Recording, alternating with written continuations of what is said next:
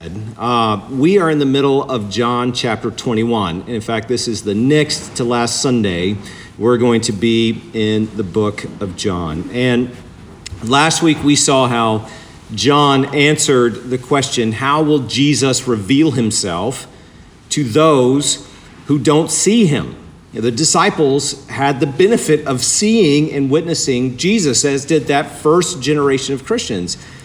What about everyone who comes after? I mean, how do people living thousands of years after Jesus become, as Jesus says, the blessed who have believed in him but not seen him? How does that work? And the answer, as we saw last week through the image that Jesus put forth there with the big catch, is through the simple means of word and sacrament. It's why, for example, in the book of Acts, you see the people of God devoted to the preaching and teaching of the apostles and the breaking of bread together, which was shorthand for the Lord's Supper. So much so, as we see in Acts chapter 20, verse 7, Luke says it as typical, as regular practice, that when the church gathered on Sunday, which, Seventh-day Adventists, it's been the practice of Christians from that first resurrection Sunday to gather for worship on the first day of the week. Well, the church there in Acts 20, verse 7, they were gathered together on a Sunday around word, and Paul preached a long time, but also sacrament. And these simple gifts given by Jesus are both necessary, you have to have it, but they're also sufficient in the sense that you don't need anything else for revealing Jesus to generation after generation and growing us in him. That you know Jesus, I know Jesus, is because he has really and truly spoken to us and brought us to himself through these simple means. Well, this week we go a little bit further down that path and look at a scene that is both about Peter's restoration to Jesus. Remember, he's denied Jesus 3 times, but also speaks, I think, to our life together with Christ even now. So again, our passage, John 21, I'm going to pick it up with verse 15. When they had finished breakfast, Jesus said to Simon Peter, "Simon, son of John, do you love me more than these?" He said to him, "Yes, Lord, you know that I love you." He said to him, "Feed my lambs." He said to him a second time, "Simon, son of John, do you love me?" He said to him, "Yes, Lord, you know that I love you." He said to him, "Tend my sheep." He said to him the third time, "Simon, son of John, do you love me?" Peter was grieved because he said to him the third time, "Do you love me?" And he said to him, "Lord, you know everything. You know that I love you." Jesus said to him, "Feed my sheep. Truly, truly, I say to you, when you were young, you used to dress yourself and walk wherever you wanted. But when you are old, you will stretch out your hands, and another will dress you and carry you where you do not want to go." This he said to show by what kind of death he was to glorify God. And after saying this, he said to him, "Follow me." Well, this is the word of the Lord. Thanks be to Christ for it. Let's go again to him in prayer. Heavenly Father, we thank you for this word from your Son to us, your people. Of course, it was first delivered to Peter and the other 6 disciples sitting with him at that crucial moment at breakfast, no less. But we pray now, as we are on the verge of taking the Lord's Supper and we are listening to your word, that again you would be present with us through your Spirit, that we might have eyes to see and ears to hear, just as you have promised throughout the generations to your people. And we pray all of this in Jesus' name, amen. Okay, so we read in verse 15 that the 7 disciples, that's Peter plus the 6, had finished breakfast with the resurrected Jesus, right? It almost reads like you read in his early ministry, but this is the resurrected Jesus. Jesus then turned to Peter and said, "Simon, son of John, do you love me more than these?" So let's talk through the setting. Let's get the picture of what's going on. So Jesus asked this question in front of the other disciples. This was not a private, "Hey, Peter, can I talk to you for just a second?" No, he asked this question in front of all the other disciples, or at least 6 of the disciples, and it's squarely aimed at Peter's denials of Jesus. And this group is sitting around a charcoal fire. We read about that last week, just as Peter had warmed himself by a charcoal fire when he denied Jesus. So in a certain sense, this is a recreation on the part of Jesus. So on multiple occasions previous to this moment, previous to Jesus' death, Peter had claimed not only that though other people, namely the disciples, including the ones sitting here, though they would desert Jesus, he would never desert Jesus. No, he would rather die than deny Jesus. Now, he was clearly boasting, and we can look back and see that. He was clearly boasting, and it's of the same type of boasting that you sometimes hear among young men who tell you just what they would do if they were in a fight, despite never having been in a fight. And it's, reality versus what we imagine we would do when reality shows up. Those are often two very different things. And when real commitment is demanded of us, like it was for the disciples at Jesus' arrest, what we truly love, what we are truly committed to, is then revealed. It's why, despite Peter's obvious leadership qualities, and he was really the leader among the disciples, John is actually the model disciple. Did Peter love Jesus? Yes, he did. Did he love him when he denied him? Yes, I think he did, but clearly he was not wholehearted, and he certainly did not love Jesus more than the other disciples. I mean, after all, John, the one described as the beloved disciple, is the one that Jesus loved, never denied Jesus or abandoned him. So when Peter fled, John followed him to the cross. Now, Peter's answer, despite all that, I think indicates humble growth. He says, "Yes, Lord, you know that I love you." So Peter does not say, "Yes, I love you more than these." No, he's not making that claim anymore. That prideful boast is gone. Instead, he appeals to Jesus' own knowledge of him.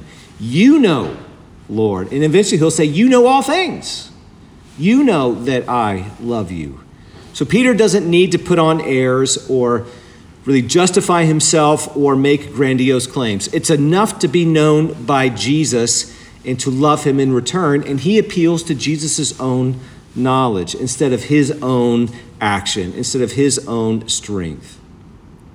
Now, the second and third questions Jesus asked omit the opening phrase, "more than these," which was addressing really one particular aspect of Peter's boastful claims. But still, all three questions aim at the heart of the issue. Do you love me? Now, Jesus' questions are not about emotion. He's not asking what Peter feels about Jesus. Feelings ebb and flow. And within a short period of time, you can go from hot to cold and back again with someone you love.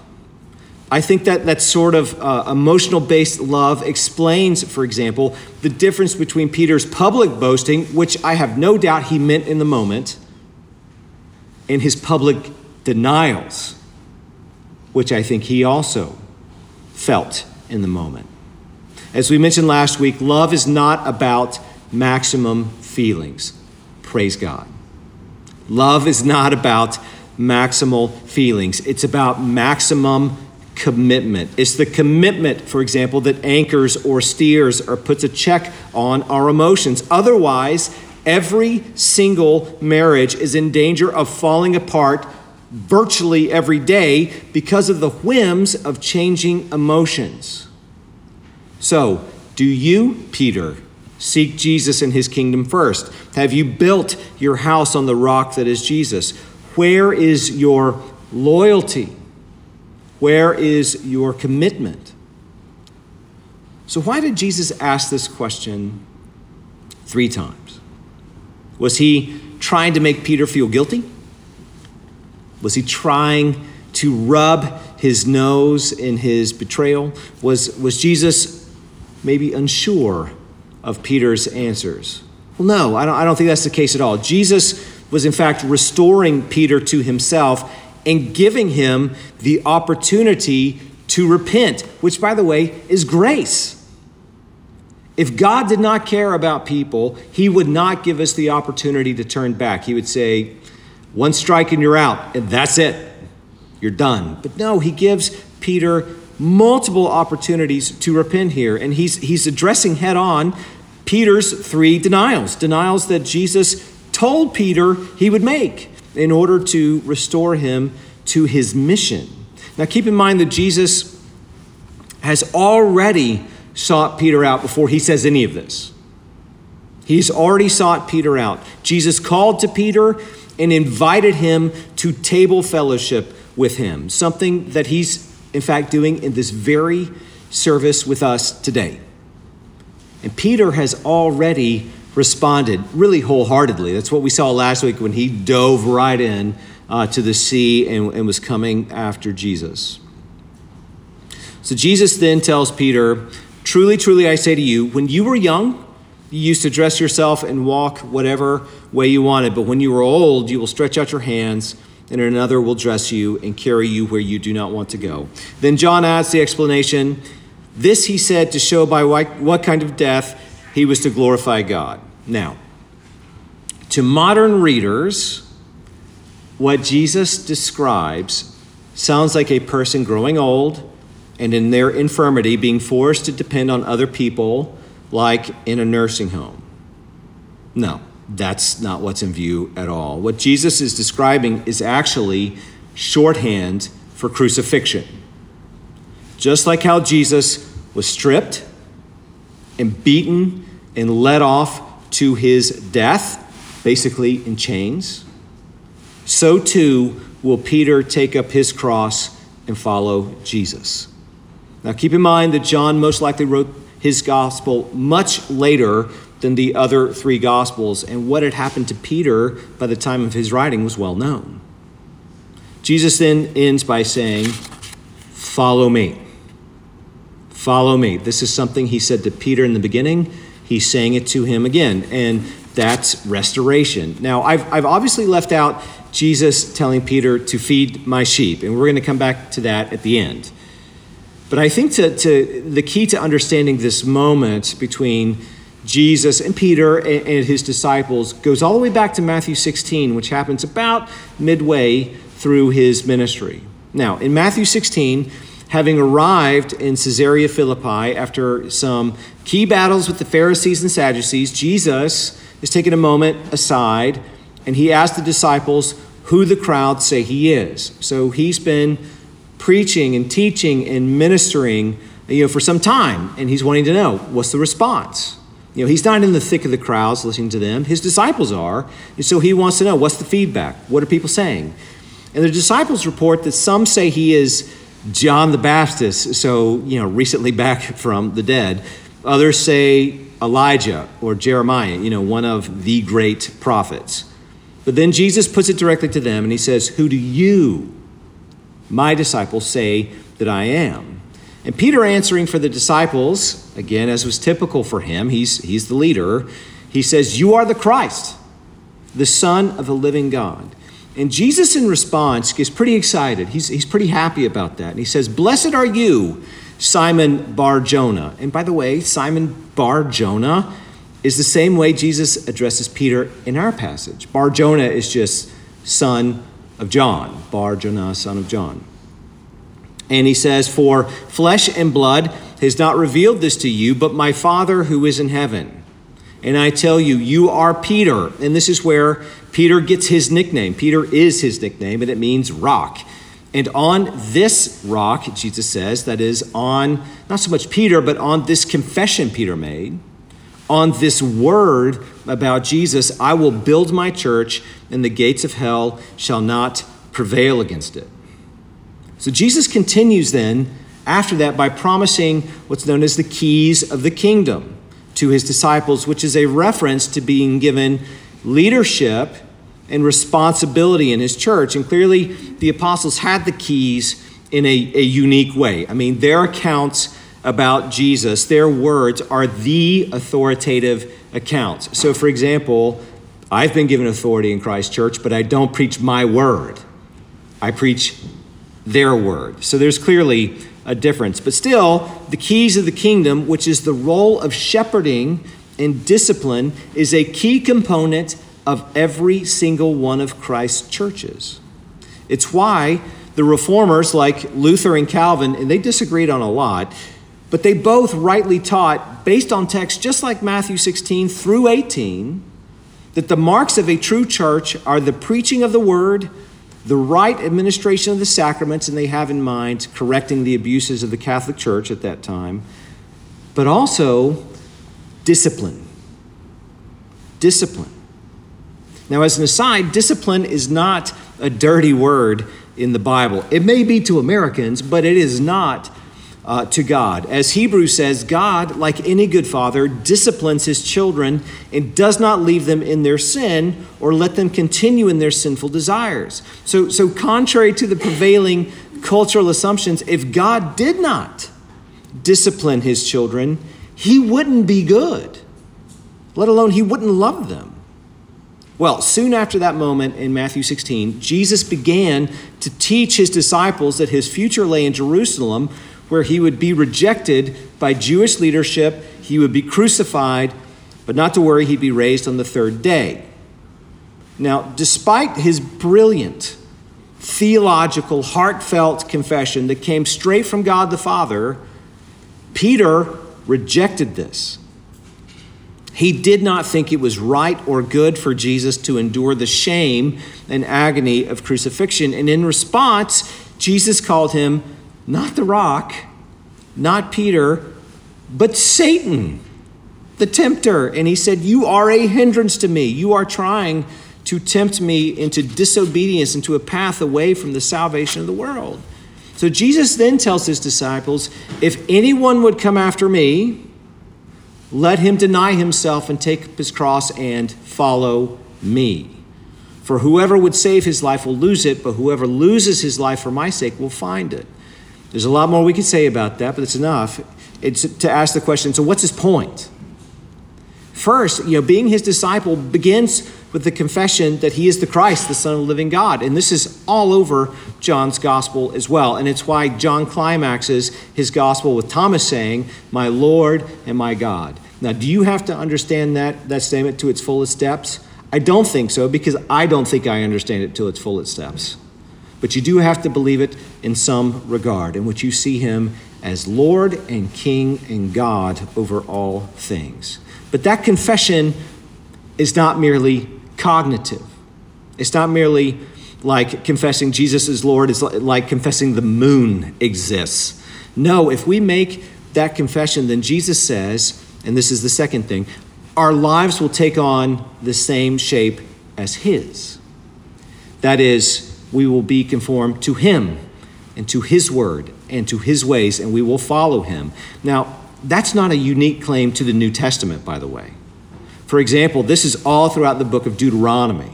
Just go start reading it. To be God's people is to be a people shaped to him, to his word, and who follow him wherever he leads. And that leading, as David says, very well may be through the valley of the shadow of death, or in the case of Matthew 16, in John 21, to a literal cross.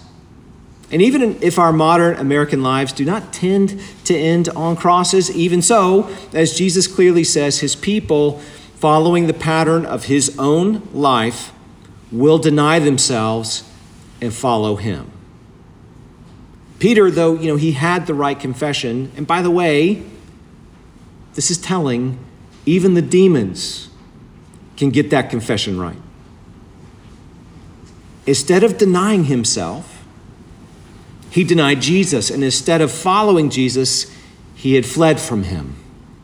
So in John 21, Jesus brings Peter and the disciples all the way back from those critical moments in Caesarea Philippi, and he asked a version of the same question again. Who do you say that I am? Because the response to that question is always going to be a response of the heart. Peter, if you say I am the Christ, that's good. But are you committed to me? Are you loyal to me? Do you love me?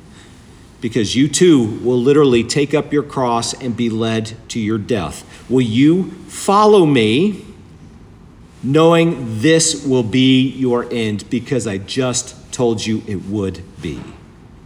And it's a question that, by extension, is really put to all of us. Will our confession of Jesus merely be a thing we say, like so many people, even in our own town? Oh yeah, I'm a Christian. Yeah, it's great. Or will it look like the sort of life where we deny ourselves, willingly pursuing a life of repentance? Not a life of perfection, but a life of repentance, which is a daily turning to God, a daily recognizing your sin. And in turn, follow him, even if it means he will lead us somewhere we don't want to go. And in American culture, denying yourself, denying your desires, denying what you want when you want it is rare, even among Christians. Well, Peter's calling to come and die is given shape by what Jesus says in response to Peter's insistence that he really does love Jesus.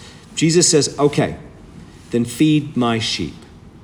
So Jesus gives slight variations from response to response. Feed my lambs, which kind of indicates little children, like he's already called them in the previous passage. Little children, have you caught any fish? It kind of gets at that. Tend my sheep, feed my sheep. It's kind of getting at similar things, guiding and feeding. But they all basically get at the same calling and job. The disciples, of course, won't be the only ones with this calling. So, for example, feeding the sheep is a major concern for Paul when it comes to the churches he planted and the need for elders and deacons and good order in the churches so that all of that will happen. So, for example, to be a Presbyterian, I mean, it's in our name, after all. If you didn't know, Presbyterian comes from the word presbyter, which is Greek for elder. That's how seriously we take this, right? It means elder-led church government. It's to be concerned with these same issues because we think church leadership and church polity, that is how we live together as a new city, a new polis, that's where polity comes from, as instituted by Christ for his people, is fundamental to not only to rightly proclaiming the gospel, but to how we live it out together. Every year when I go to General Assembly, for example, the debate is the same.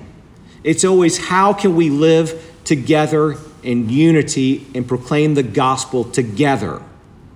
All the debates over new laws or changing laws to our Constitution, that's all what they're geared towards, every last one. So as the thinking goes, and I think you see this certainly with Jesus here, you see it with Paul too, as church leadership goes, so goes the church.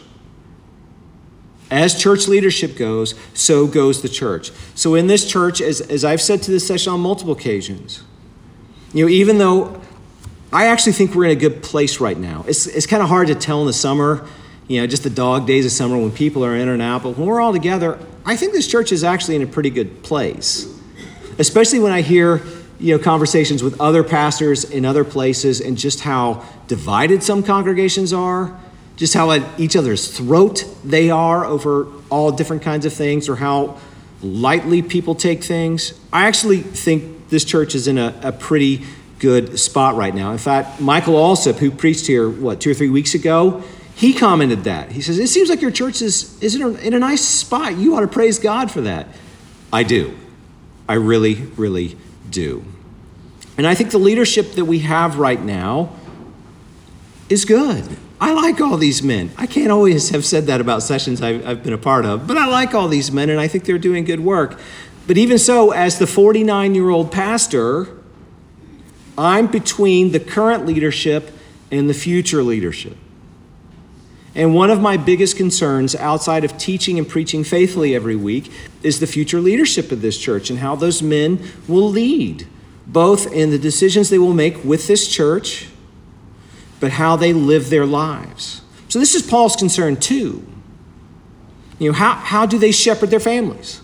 How do they treat their coworkers or employees? What is their reputation in the community? Are they given over to drunkenness and immorality? Are they growing in grace and humility? That's what Paul lays down in 1 Timothy. And they are significant issues for every single church. And even in my time over here, I've grown more and more in my conviction of my own life that, man, I've got to own 1 Timothy. Through God's grace, of course, but that's got to be on me. It begins at home, and it works its way out. So one of the key ways then that Jesus is revealed to the generations that come after him will be through his under-shepherds. Not just these disciples, but future church leadership over millennia. And it's bound up with what Jesus means with feed my sheep. So to feed the sheep is to do as the great shepherd has already demonstrated throughout his ministry. It's to teach and to guide and discipline and protect God's people. So what Jesus demonstrated throughout his ministry, and we see this in the section just right before this with the big catch, the disciples, they're supposed to do that too. That is, they are to teach and preach Jesus' word, administer the Lord's Supper, baptizing people in the triune God's name. And as you can see in Matthew 16 through 18, they are to guard and discipline the flock. So this means the fundamental way Jesus has chosen to reveal himself to the world in this time is not through crazy over-the-top miracles.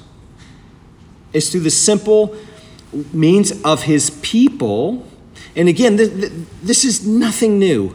Just start reading with Genesis 1, and you're going to see this. And that happens through his people being devoted to the word, faithfully taught, in community together with the right administration of the sacraments that Jesus instituted, which build on and supersede the sacraments of the Old Testament. So for good reason, in the Old Testament, God took things like circumcision and the feast days really seriously. And it wasn't because he was a legalist. I think some people read the Old Testament thinking that God just liked to create hoops for people to jump through and do it again. No, not at all. Those were visible words he gave to his people that taught them about who he is and what he had done for them. They all went back to the Exodus in one way or another. So much more so what Christ has taught and has given. But the responsibilities of church leadership, they extend beyond teaching and administering the sacraments. It includes, for example, protecting and disciplining God's flock. And it's not my flock. This is not my church. It's not the Sessions Church. It's Jesus' church, right? It's his flock. So, for example, church leadership, starting with me, has the responsibility to protect the church by teaching and warning against and correcting false doctrine or errant views. And we can all think of churches where leadership stopped doing it because it was socially hard or culturally uncomfortable to do so. I think I do that formally every single Sunday from the pulpit, and I do it informally throughout the week as the need arises. And sometimes it's as simple as people asking a question like, does this text mean this? And I say, no, that's not what that means, or what have you. It's called, speaking the truth in love. And if church leadership cannot or will not, and some will not, speak the truth in love, if we will not do that, even at great cost to us, then we should not be in leadership and we need to step down. But there is also the responsibility to physically, at times, protect if necessary. So the PCA just released and affirmed a monumental study, years in the making, on domestic abuse and sexual assault. So when abuse of any kind in our churches happens, including in our building or among our members outside of the building, the leadership of the church has the calling to stand in the gap. Now, Jesus has not given the church the power of the sword, right? That's when you read Paul in Romans. We do not have the power of the sword, so we aren't police officers, and we are not equipped to do criminal investigations. Elders do not show up with guns to your house, right? No, absolutely not. But we do have the obligation to address issues. It's called the ministry of declaration. To address issues and help in whatever way we can, which may include nonviolent confrontations or, in particular, standing with victims. Otherwise, we aren't shepherds. And in turn, we are allowing wolves into the household of God. Now, discipline is different. Discipline is different. Discipline is not about smacking people around. It's not about calling out sin and then telling people, I guess I'm just going to have to fix you now. You know, as a pastor and a sinful human, I cannot fix anybody. I stand in need of grace and mercy and discipline just like everybody else. And the reality is, none of us are objective when it comes to self-evaluation. No one is. We think we are, we're not. None of us can see ourselves clearly. So my role as a pastor is often to act like a referee.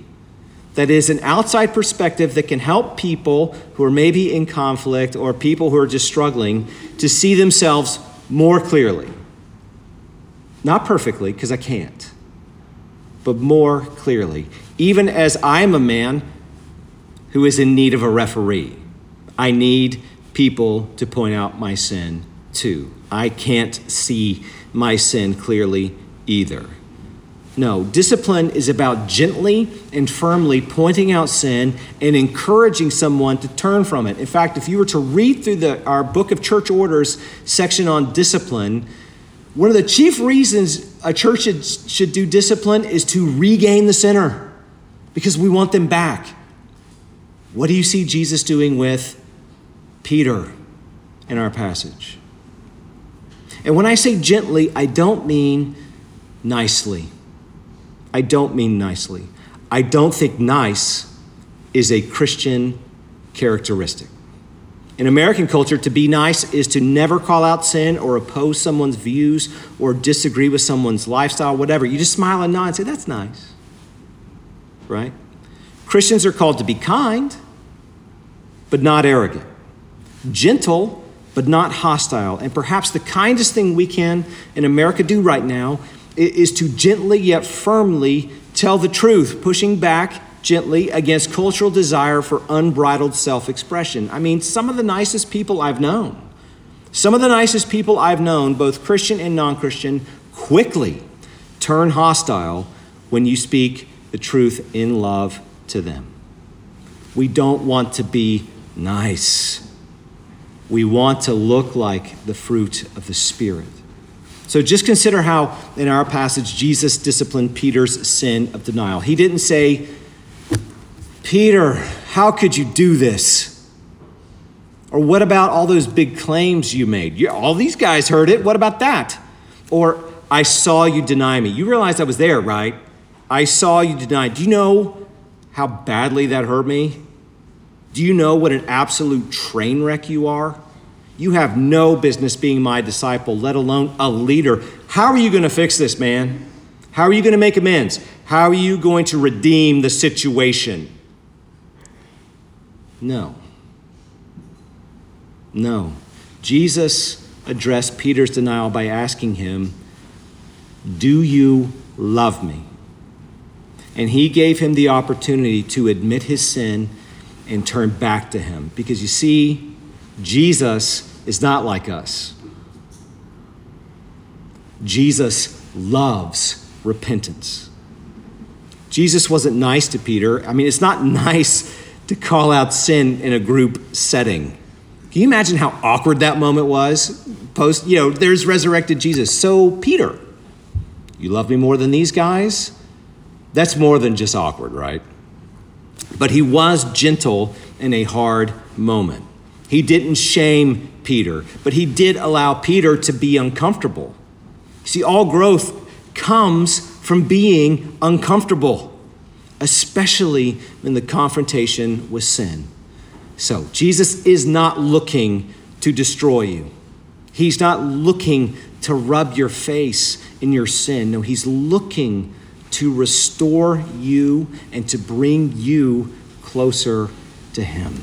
That's what makes, I think, the church so beautiful, why being in the people of God can be such a wonderful thing. Uncomfortable, sometimes really awkward, but it's really good. And it's what God has given, among other things, for us and our growth. Well, let me pray for us and we'll move on to the Lord's Supper. Heavenly Father, we thank you for the grace of repentance. We thank you for how you do not grow tired pursuing your people. We thank you for how gentle and firm you are with us and how you will never let us go. We pray all these things in Jesus' name, our great healer. Amen.